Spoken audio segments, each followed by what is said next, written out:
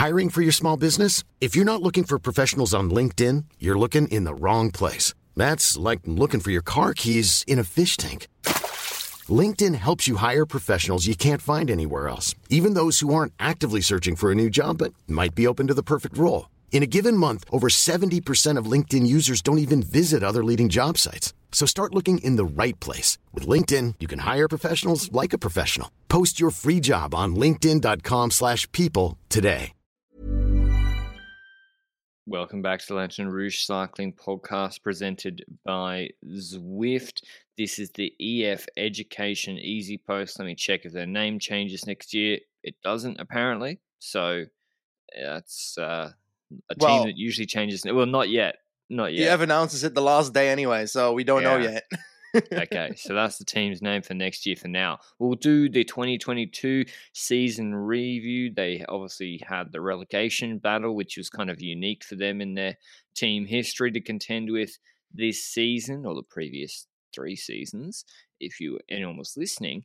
And then we'll preview, or look at their transfers, and a fair few actually, quite big names compared to some other teams, and then their 2023 aims, goals, what this team should be targeting, because in 2022 they had their lowest number of World Tour wins since 2018, I think, where they only had 2 in the Vuelta. They had 3 World Tour wins this year, a team that doesn't really typically go to many non-World Tour races. They focus on World Tour wins, and so yeah, but that being said, Tour de France, I would say, has to be a success. With Court, the 3 days in polka dots, the Dane in Denmark has to be a lot of sponsor exposure, and then he won that stage ahead of Nick Schultz, breaking my heart. So how would you evaluate their season, Benji, particularly when they were fighting the war on 2 fronts, with the relegation battle for survival, because this team, if they got relegated, they were stuffed, plus still needing to do right by their sponsors, with exposure in big races? I feel like there's 2 perspectives to look at it. Like, on the one perspective, they survived relegation battle, which is good. They had decent results in the Tour de France and so forth, like you mentioned. But on the other end, should they have been in the relegation battle in the first place? And was that part of their 2022 season that led them there? And next to that, where were they in cobble races? Where were they in most of the hill classics, except for Paulus, to be honest? And when it comes to the Vuelta, are they happy with just a 9th spot from Uran? And those questions arrive. Same for Giro, with a 9th spot for Hugh Carthy. So I feel like when I look at the season, the cobble classics, when I look at this team, I don't expect overly much. Like, Bettiol had that 1 year where he won Ronde van Vlaanderen, but the replicability of that event was almost 0 for me the day it happened already. So it's not a surprise that he can't keep this up every single year, and that he's not competitive in every single cobble classic. The hill classics, I feel like the issue with Paulus as well is, like, he has a decent kick, but he doesn't have the kick that other riders do in the group that is left over in LBL in the second group, for example. So he has to have it also from riding away with a limited amount of riders, and that did not occur in that race. And as a consequence, you're getting 8th in the second group. So on paper, you're like together in the group with like 3rd and 2nd place and so forth. But it's not enough, I think, for this team. I expect them to be a tiny bit better in those races. When it comes to 1 week races, I do believe that they did relatively okay, getting top 10s in 3 races, 3 World Tour races, but 2 top 10s in 1, as in 10th in Itzulia for Uran, 7th and 9th in the Dauphiné with Chavez and Guerrero, and then eventually Paulus getting 4th in Swiss, which was a really good result, I'd argue. But then again, half of the people that rode Swiss were out of Swiss by the time the race finished. So I don't know how high he would have finished if those people didn't have COVID. But yeah, I think the Tour de France made up a bit for the rest of the season, but I don't think it's enough. I think Hugh Carthy disappointed. I think Uran did what he could, I guess. He won that Vuelta stage. He did? I forgot about that one. You're right. Didn't he? He did. You're right. Ahead of Pacher? Pacher, yeah, I know. I'd picked Harada 7 days in a row. And Pacher. And I think you went with Solero. That was a great battle, actually, that uphill finish. But then again, he's like, did we expect any more from a run? He's getting older. Like, Yeah. I didn't expect him to win Swiss again, that's for sure. That's true. That's true. That's true. And like a rider like Guerrero stepped up, but I wasn't. Well, to be honest, like Guerrero crashed early on in the Tour de France. If he doesn't crash there, I do think he's competing for a KOM jersey or for a stage win somewhere in the Tour Top de 10. France. He So would have come top 10 easily. potentially, I believe you there. So yeah, can we blame them for that aspect? I don't know. It's kind of like we'll talk about in our bike exchange preview as well in the coming episodes, but they also had bad luck on ends. Do you feel like EF had more bad luck in that sense than other teams, or is that just across the board? I seemed okay. Their spring and early part of the season, didn't they have? There's a lot of COVID. Team wrecked by COVID. From Yeah, memory, they were hit hard by it. Um, Now, EF, it seems to me, start pretty slow every year, though. Now, I don't know. It's same with DSM last year. I don't know whether it's the timing of their training camps, but they won the UA Tour TT with Bisigo in February, and then 2 stages of Gran Camino, which is a 2-1 race. Court was sprinting against, like Galician farmer. So that's fine in February. And then there's a 4-month gap between the next win. So March, April, May, complete write off. Can you put that all down to a bit of sickness and bad luck? Maybe partially, but I think also there's something there with the way they're scheduling, programming, and to me it seems to have the same thing. If I just check 2021 quickly, yeah, they don't win much before June. The same thing happened last year, so that's an issue. And again, we've done the quick steps, the UAE, Ineos, haven't done Yumba yet. We've done the big budget teams, and Quickstep aren't so big. But now we're down with EF and Bike Exchange, and people say, well, don't hold them to. You can't hold them to the same standard in terms of results. Absolutely true. You can't expect them to win yeah, 15 World Tour races with 2 monuments and two Grand Tour podiums. Can't expect it. But can they do things? Can they still improve? Are there still obvious flaws? Yeah, I think so. And when you see the problem with the relegation battle is you survive it, but it comes at a cost because you've had to spend so many resources, energy, riders in peak condition going to these races you deemed, unworthy races in as early as January, February. And when you react too late, it stuffs the races you really want to be going to. Whereas if you had progressively done it, then Paulus, maybe he wins 2 more World Tour races instead of, having to go to, Maryland Classic, they probably would have gone to anyway. It's in the US. But you know what I mean? The guy who won San Sebastian last year. yeah, So that's the cost of the relegation battle. And I think so. The first half, something went wrong, some of it outside of their control. Second half, fighting the relegation battle. But before we get into maybe some of the bright spots of the team, because some riders, there's riders that show flashes on this yeah. team. We'll talk about Swift. With the Reed rice itself at the moment, it's just literally snowed outside my door. Not outside my door. It snowed in the entirety of my suburb last night. Woke up to it. Toby's very happy. And it's like there's those 2 Indian brothers on TikTok. It's in Australia. You wouldn't have seen it, Benji, but it's like you have 2 options. You can walk outside, slip on some ice, break your neck. Not going to do that. Secondly, get jacked on Zwift. Inside in the safety, plus open the window. It's freezing. It's like it's the best time to Zwift actually. But you had your video go up, I think that yesterday or the day before, Benji, your second episode in the your Zwift series. Yeah, basically, a week ago, Swift challenged me to become the sports director of 6 amateur cyclists and deliver them to glory in this racing event that happens on Zwift, the Zwift Racing League. The beauty of Zwift races is that it is for every level. So I could literally go ride Zwift races, and I might do so in the near future. Who knows?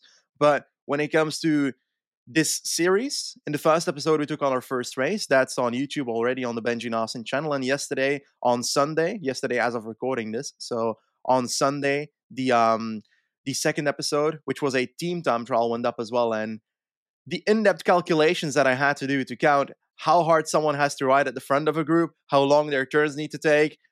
I've become a mad genius that episode, mate. Like, it's really in-depth. I didn't anticipate that. Yeah, I saw the spreadsheet. I was like, it's pretty, yeah. I was like, this is overkill, but good. Like, it's crazy, and no wonder they're doing better. But yeah, if you want to check out Zwift yourself, go and check out Benji's video. But if you want to check out Zwift with winter being here, you can go to Zwift.com and get a nice free trial to check it out as well. I said flashes, Benji.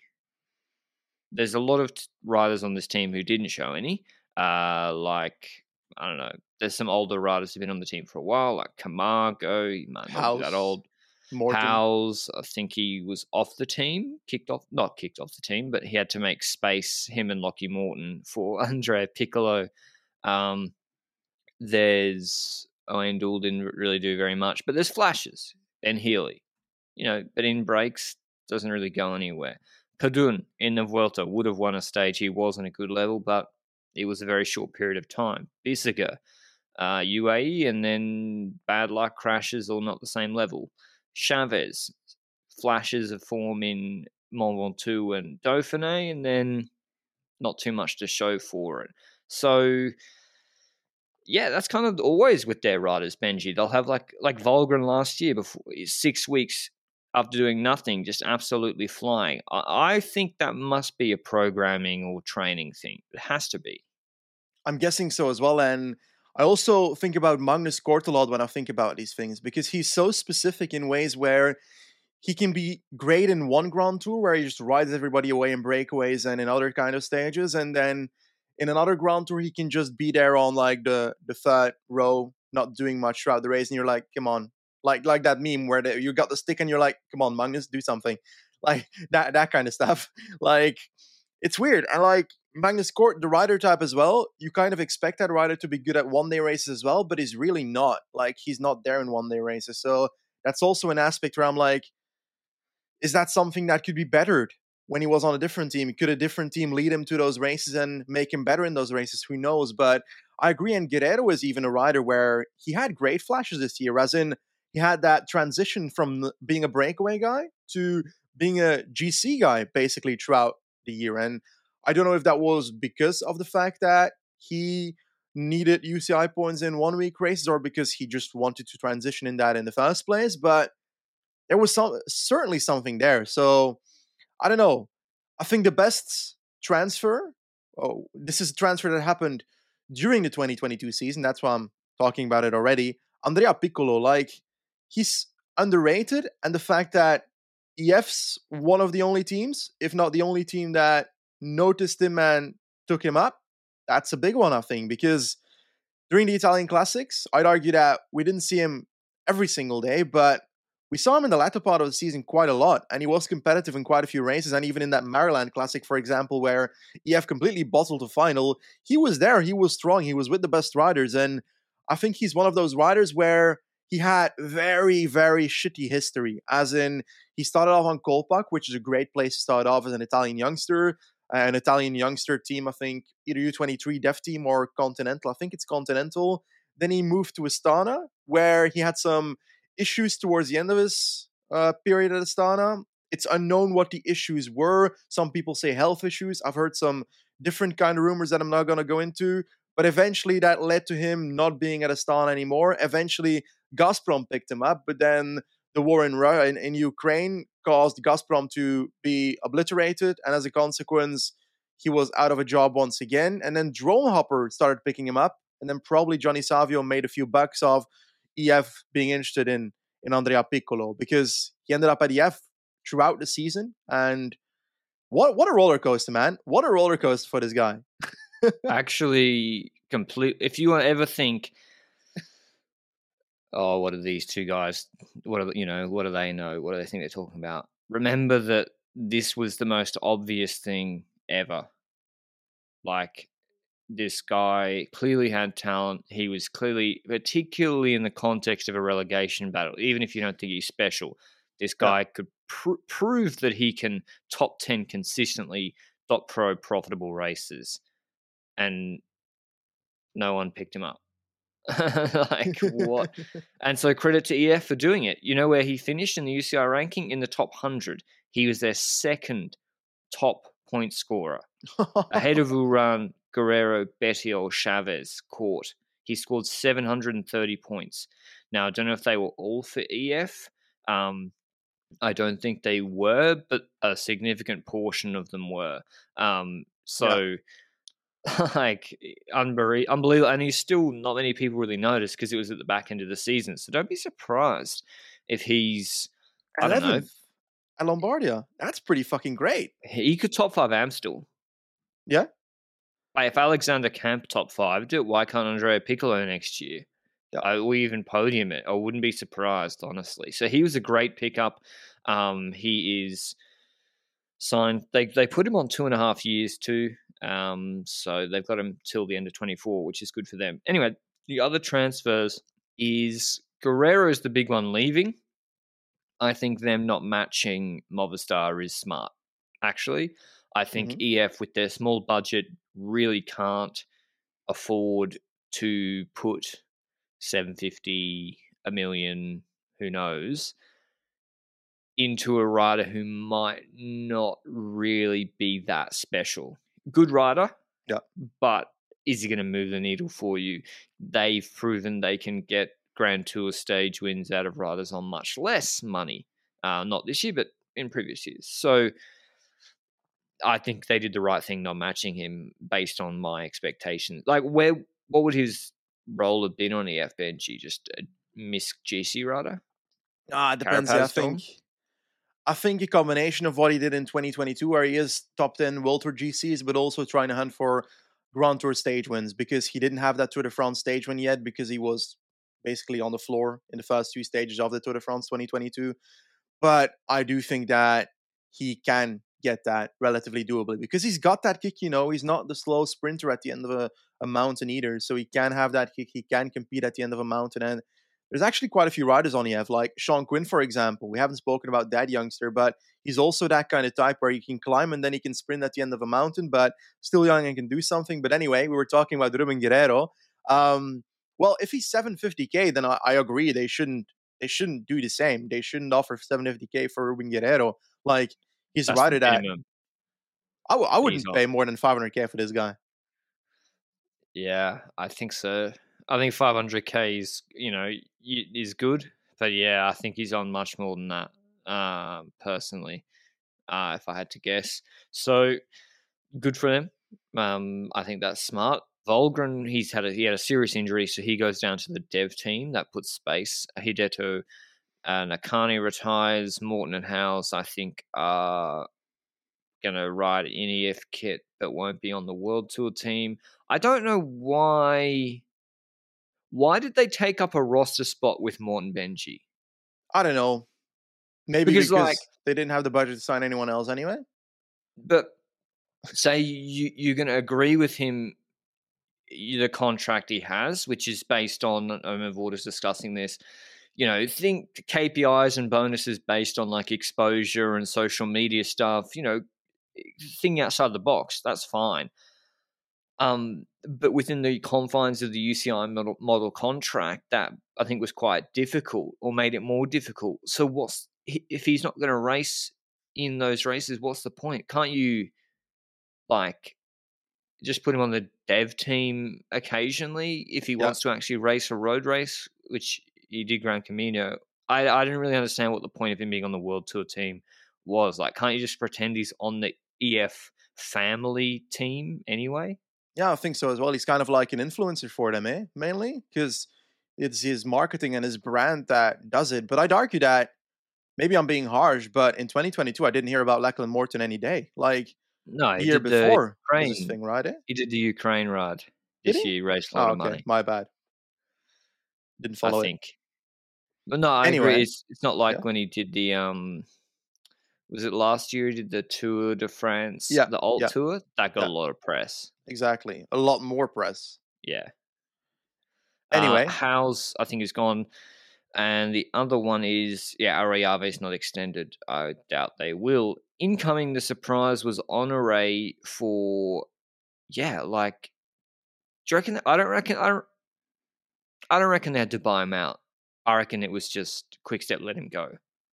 I think it was indeed Quickstep letting them go. Perhaps a mutual agreement that they were fine with him leaving at Quickstep because they didn't want to go to the mess of having that buyout procedure, and also next to that, try the mess of having a rider that doesn't want to be on the team, perhaps because maybe he wanted to go for other opportunities. And I don't know. I still don't see why he left, because he would have had a cobble spot on Quickstep, and you have more chance of winning stuff in a cobble squad at Quickstep than you do at EF, even if you're sole leader, for example. So I don't get at all why he did it, but if EF can get him, I think it's logical, because Mikkel Valgren is the kind of rider where he was prominent in the past, but not that much recently, and now his spell was a knee injury that brought him to the dev team.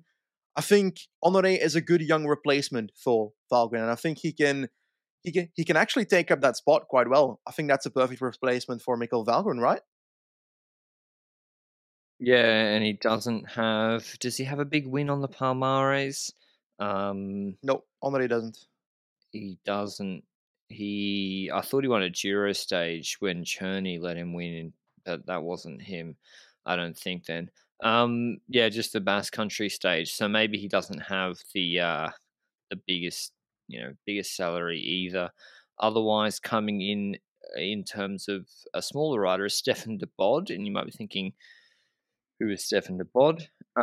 He is a South African on Astana currently. He has been a bit of a journeyman. He was on the Quebec Conti team, then Dimension Data, then they folded, so then Astana for 2 years. So listen, he's been on two of the worst teams in terms of rider performance for the last part of his career. He's only 26, and maybe they heard me joking over and over and over again that Stefan de Bod is literally the same person at 24, 25 years old as Chris Froome was at 24, 25. Literally the same height, weight, age, Palmares, profile, middling TT rider. So maybe he'll turn into Chris Froome 2.0. It's possible. He's fourth in Sibiu Tour. He got some okay results. Fourth in Sibiu Tour. I mean, is it okay results? So this is the kind of rider they sign Benji like. Okay, say they do improve him from Astana. Like, is it worth the sweat? Compared to getting a 22-year-old. I think so, because Stefan de Bod is not a rider that has achieved much in like results on top level cycling. So his salary is going to be relatively low.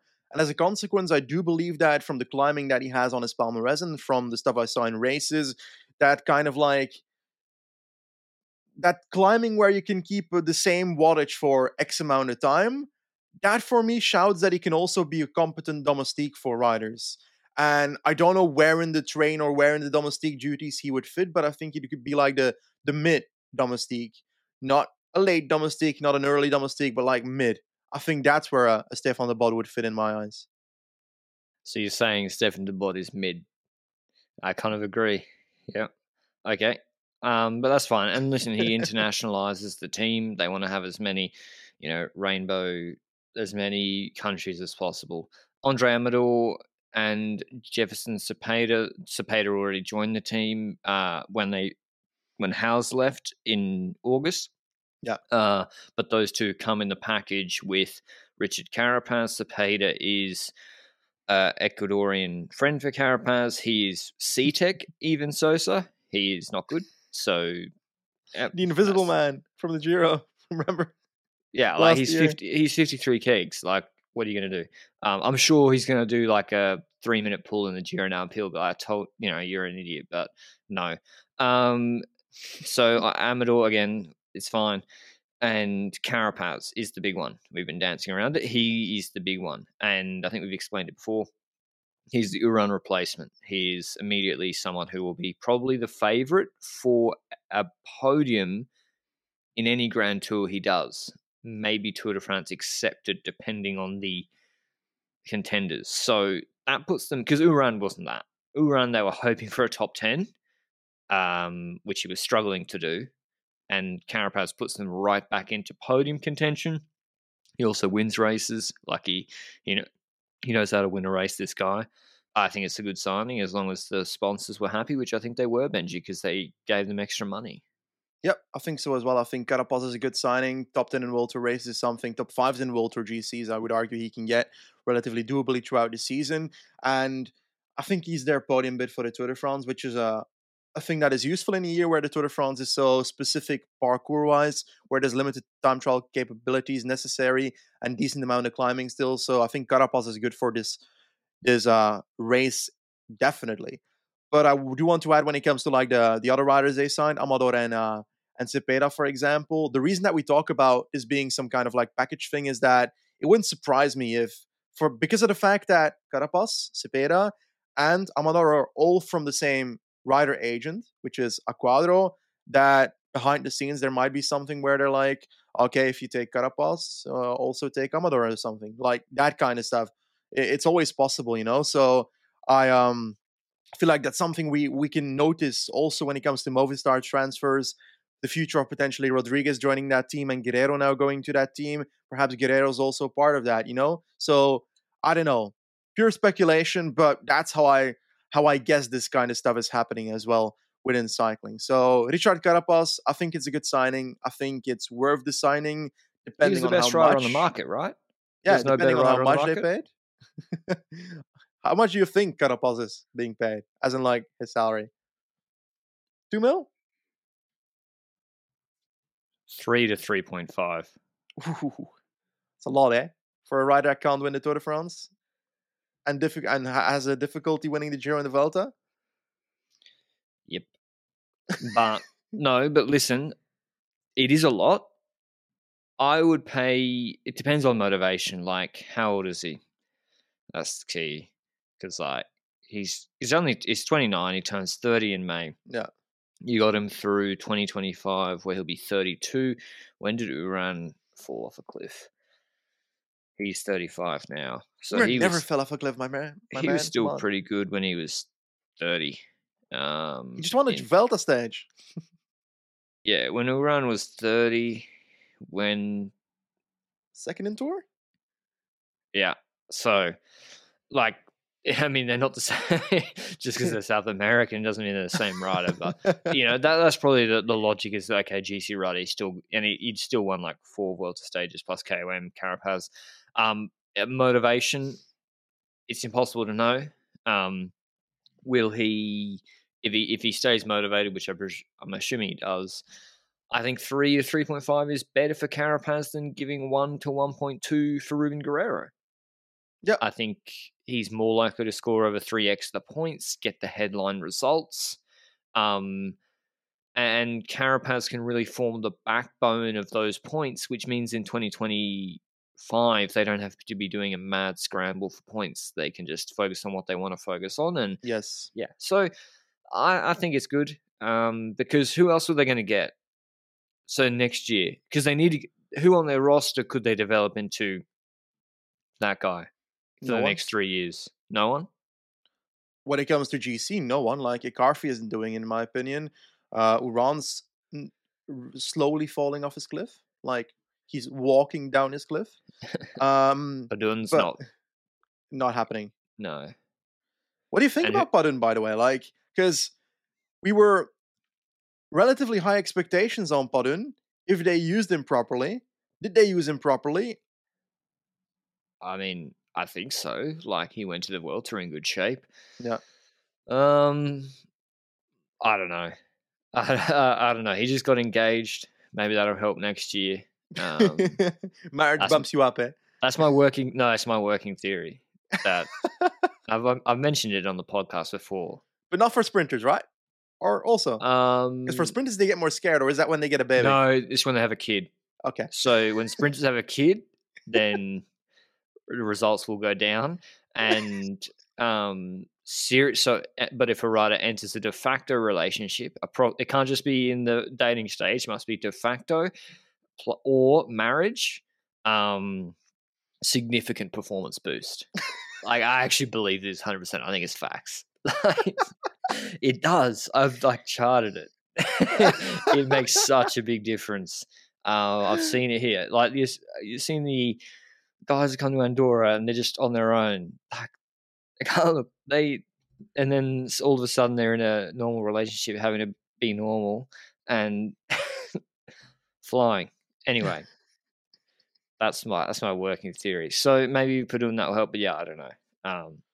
He'll probably win a stage or something next year, but GC no. So and who is even available in 24, 25? Like Rodriguez, they're not getting. Yeah. Who else is even on the market that's a GC guy? And Rodriguez is not even as good as Carapaz. Uran at 2024. Yeah, so Uran, yeah.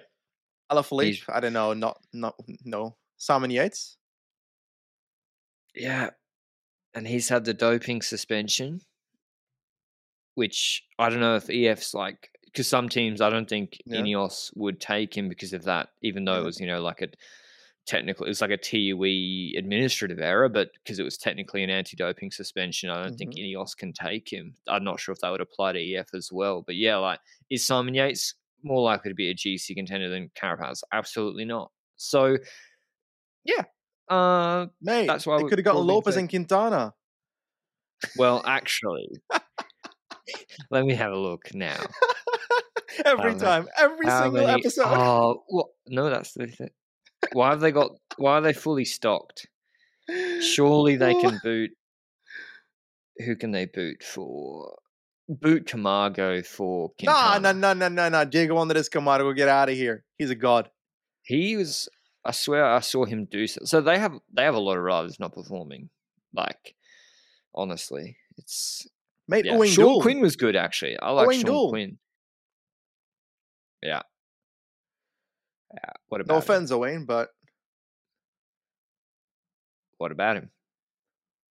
just boot him. Well, yeah. I mean, they just got a lot of riders who just don't move the needle, like Scully, Ruch, Kukler. No, Kukler did a good lead out last year. Wisniewski. They've got a lot of old riders, But haven't they? the thing with Ruch back in the day was that we could at least meme him. I feel like we haven't seen him in 2022, which is so sad. They gave Carr an extension, 2-year extension. Iking, I think, was sick with like maybe COVID. And the problem also is, this is why I always love to pick up riders from this team, is they send their young guys to the harder schedule. Like Marin Vandenberg was better than Arnaud Delis. I know he's older, but he was better than him in 2021 on the U23 circuit. And then they send him to like exclusively World Tour races, including some which aren't even classic style. Like, what's he going to do? So Marin Vandenberg, when is his contract up? I would be having a look at that guy for 2024 if I was Quickstep. But when I look at this team, I have the same worries that I had in previous years when it comes to the team.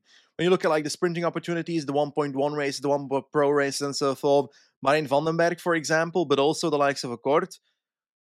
Vandenberg is not being sent to those races in the first place, and Kort is not good at those races. So would they have been well off if they signed, for example, a David Decker or something, this team? Would that have fit in the team, or do you think that would be a step backwards for Decker because he wouldn't have gotten great support at the EF in the first place? I'm not sure David Decker's even that good. I'd rather have Marin Vandenberg. If you can have a Dutch classics prospect, I'd rather have Vandenberg. But I'm not sure. I'm not sure what RK are offered. Like Steinhauser as well, very young climber. Did he have any good results in World Tour? He had a tough year, I think. So yeah, that's the team. But for next year, Benji, what are the main goals? What is like? We're in the EF. We're in I don't know where they have their retreat. Where would they have their retreat? Some Girona retreat. Yeah, Girona probably. Whiteboard session, goals for 2023. What's the first thing being written down? I wonder how early they do this thing, because like they announce their riders for races very late. They announce everything very late. Maybe they announce their goals for the riders very late as well. Like the day before the race starts, they're like, "Come on, guys, let's try and get a good result here." But no. The best thing is Like whenever they get called out on that, because it's so, and like I don't buy into it anymore. We used to, when we did Grand Tour previews, we'd wait, and now we just do the preview when we're ready to do it to make sure it gets done in time, and we just pretend EF don't exist. So it's like, and other media, I see other media do it too, because like I'm not going to speculate on who you're sending, so you don't exist. So congrats, because like of course they know who they're sending, they just think they're being like funny. And the same with like Vorders was being like, haha, L'Equipe thought Chavez was out of contract. Gotcha. He's signed for another 2 years. It's like, okay, like no one really gives a fuck. Like, just tell people when you sign him how long he's signed for. He did the same thing with, I don't know, some other riders. Like you're really overthinking this. People really don't care that much. But yeah, I think they're probably doing it in the next month or so. Carapaz, Tour de France, podium. Has to be goal yeah, A. I agree. That's goal A as well. And the thing that I have difficulties for is when I think about Carapaz, I'm like, yes, goal A, Tour de France, podium bid. I think he's a rider that is capable of fighting for that podium in a Grand Tour. 100%. He's done it before in 2021 with Vingegaard taking the second spot and then Pogacar taking the first spot. So he can do this, getting that third spot. But the issue for me is, let's look at the team for a second. Who the hell completes that team? Because we can think about the South American surroundings for him, like a Caicedo and so forth, a Cepeda, an Uran. Like, are these the domestiques, or do you think I'd rather have Simon Carr? No. Simon Carr to a Giro. Carapaz will want Hispanophones around him. So it will be, I don't know about Chavez, but I think Uran should be there as a domestique. Mm-hmm. And Jesus, yeah, it'll be Camargo. Yeah, it'll be some of those guys. Amador for sure, even though like he couldn't pull the skin off at custard uphill anymore, but he will be probably there at the Tour. Bettiol, but he might do Giro. I don't know. You're right, Benji. But then again, he just has to follow, right? Yeah. I sent Padun to the Tour, actually. I think Padun, with that sort of, it depends on the hot conditions. But yeah, Carapaz, Honore even could be all right. Ruch usually does the Tour. But yeah, Carapaz, and don't really know who else will be around him. Is there a stage like the McGav one once again? Isn't there like, is Mont Blanc too hard? Which one? The Saint-Gervais Mont Blanc. The one where it's not really a big climb. It's like 8K 6%, after 2K is 10%. That's probably too hard, right? I reckon it's too hard. They have to ride it pretty easy. I don't know, actually. Could he win?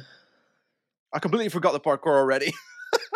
But then I can't really remember the breakaway stages. The one that looked like Foix with 3 hills. Yeah, 6 kilometers, 6%.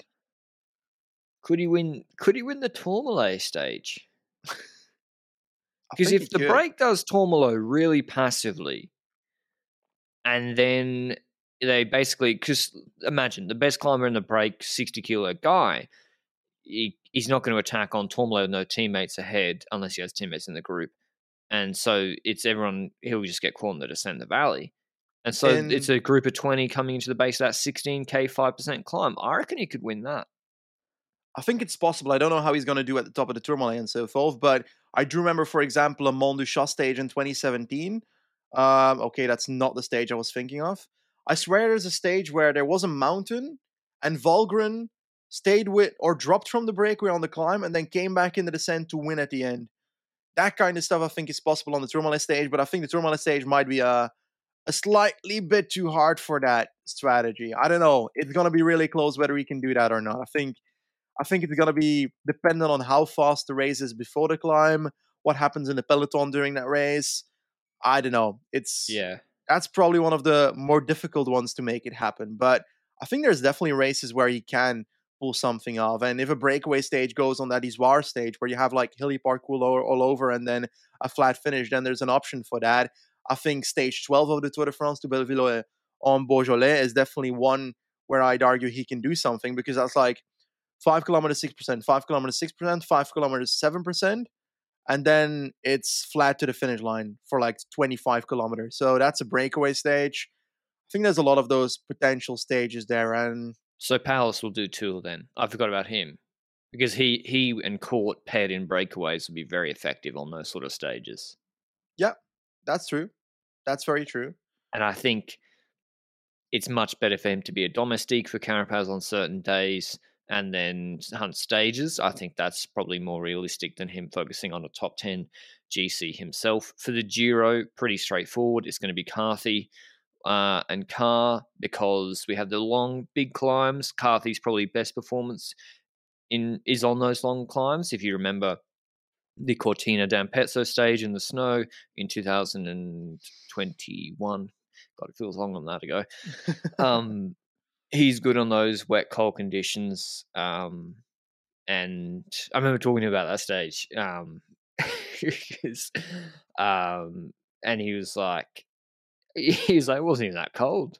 It wasn't even that bad. I was like, bruh, it's snowing. So he'll be hoping for like really, really cold conditions on one of those big mountain stages. I think his TT, actually, if you remember, his final TT in Verona was quite good. He came 11th in that TT ahead of Affini and Kamner and co. So I think for a top 5 will be his target for the Giro, and then they'll send. Nah, You don't think a top 5? I Giro?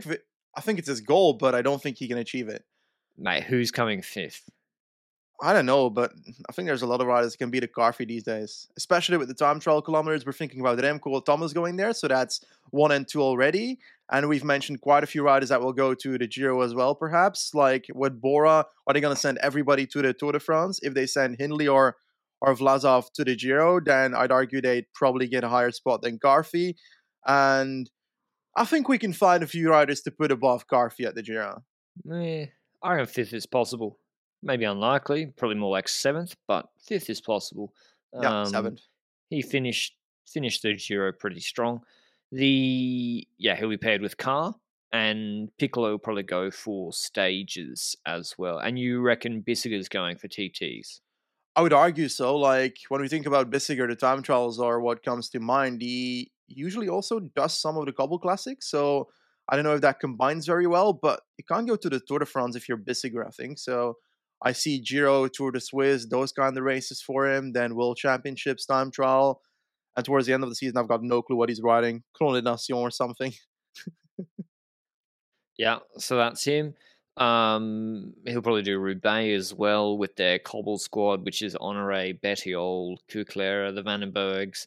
Not the strongest. The Hill Classics is quite good, though, with Powers, Piccolo, Bettiol. I'm beginning to see Eichen come back, because he was very good at Intermarché before he signed. And Healy. So they'll be hoping to sneak some results in an Amstel, a San Sebastian again, where they seem to go okay every year. But yeah, the focus is on Tour de France with Carapaz. Do you see them winning a 1 week with Carapaz? Yeah, I think it's possible. Maybe it's it's difficult, eh? But he might do it in the way that Romandy. Yeah, because he'll do Swiss or Romandy, right? Pre-tour has to be Swiss, right? Come on, fuck Romandy. True. Okay, it'll be one of Swiss or Romandy. Whichever one he does, I think he will win it. Because I don't think Pog will do it. He'll do Slovenia. Jonas will do... Jumbo usually do Dauphiné with Roglic Jonas. So, yeah, he'll win one of those two. Okay. I think that's a solid take so far. But when I think about this team, I think there's quite a few options for potentially hot takes. Don't you see, sir? Like, when I think about the team, I'm like, Sean Quinn's going to win a World Tour race. Got third in the first stage of Dauphiné. I don't think it's a hot take to call him a stage winner in World Tour. Is that a hot take? It's not a hot take. No, not okay. allowing it. He's going to win 7 then, I guess. But Piccolo, do you see like a hot take in there? He's going to win like a Hill Classic or a Monument? Piccolo will win Liège and Lombardia.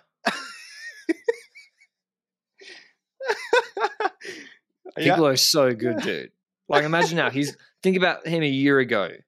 Think about how different his off season is going to be now. Maybe the EF off season. We spoke for 10 minutes about how they can't get their riders to do 80% of their FTP for 10 minutes in spring. But I think his off season is going to be better, one would think, now than it was last year.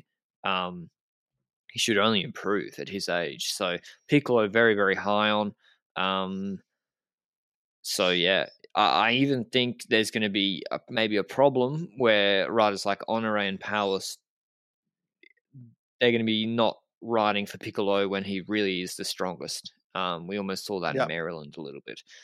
So Japan was the opposite.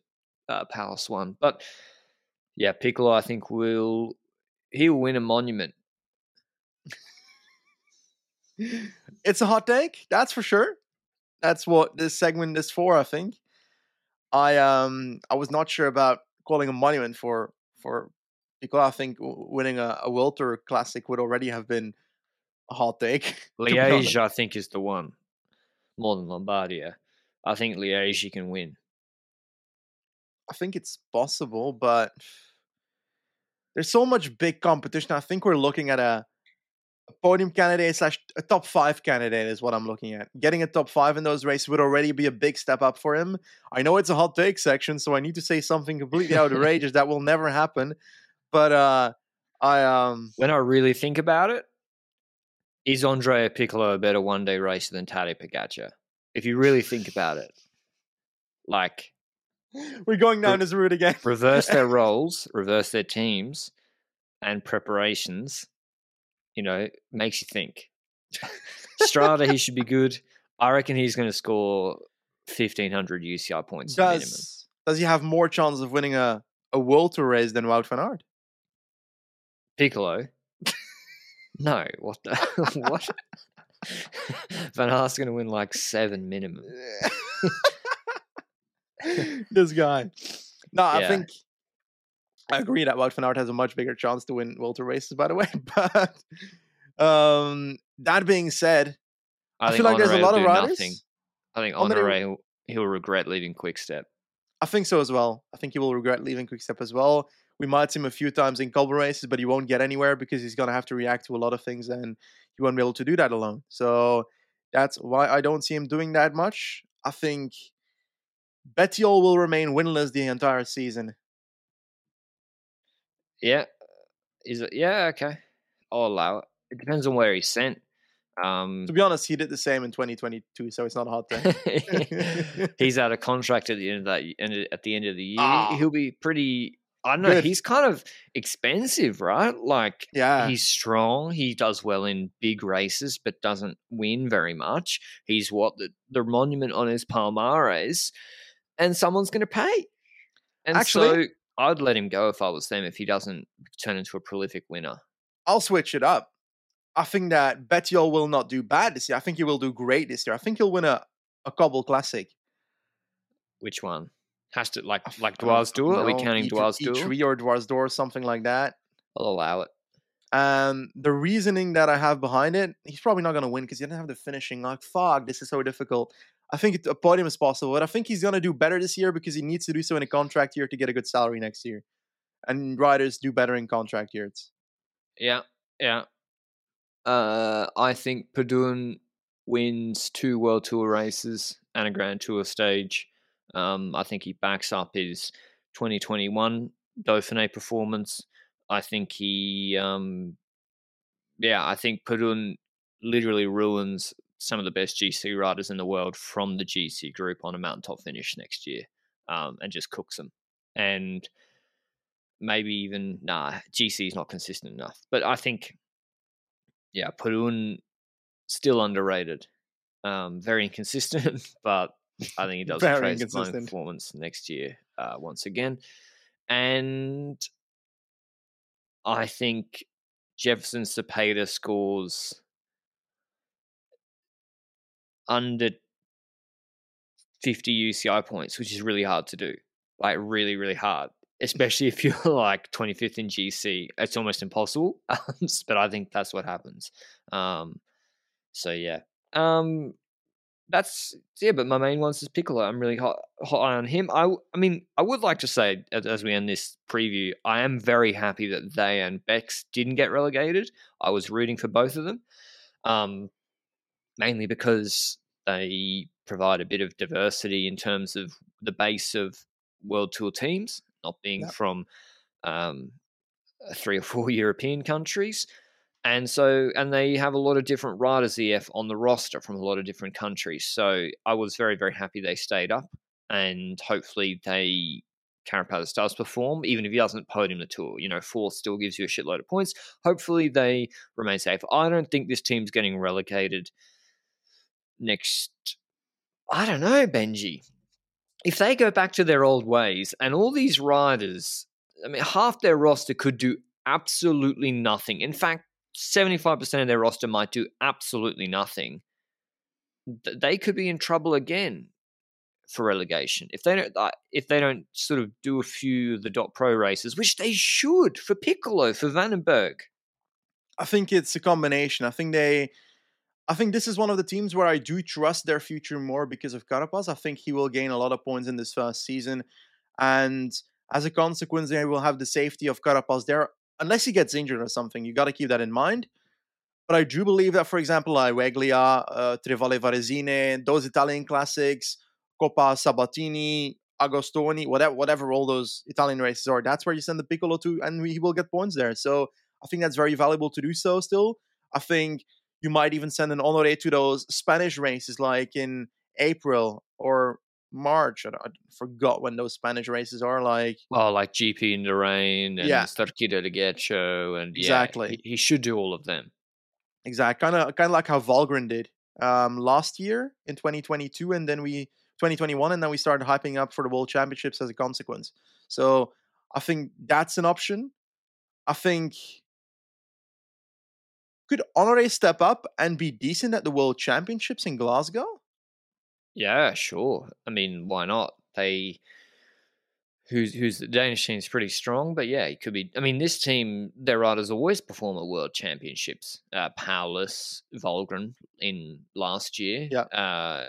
I think Piccolo even can be quite good at World Championships. It's before the Vuelta, so those guys coming out of the Giro. I mean, yeah, they should have their whole team peaking for World Champs as usual. But yeah, hopefully they just stay on top of the points so it doesn't become a mad dash in 2025, which seems like a long time away, but easier to get the points next year, in my opinion. We'll see. If they go to Japan Cup again, we'll know they're kind of taking it seriously. But that's all on EF Education Easy Post. A lot of riders we're fans of. Hopefully some of them improve, and we're very interested to see how the Carapaz signing pans out. Back in the ring, throwing that hat back in the ring for Grand Tour GC success. Thanks to Zwift as always for supporting the show, and we'll see you with Bex in the next one. Ciao. Mom deserves the best, and there's no better place to shop for Mother's Day than Whole Foods Market. They're your destination for unbeatable savings, from premium gifts to show-stopping flowers and irresistible desserts. Start by saving 33% with Prime on all body care and candles. Then get a 15-stem bunch of tulips for just $9.99 each with Prime. Round out Mom's menu with festive rosé, irresistible berry chantilly cake, and more special treats. Come celebrate Mother's Day at Whole Foods Market.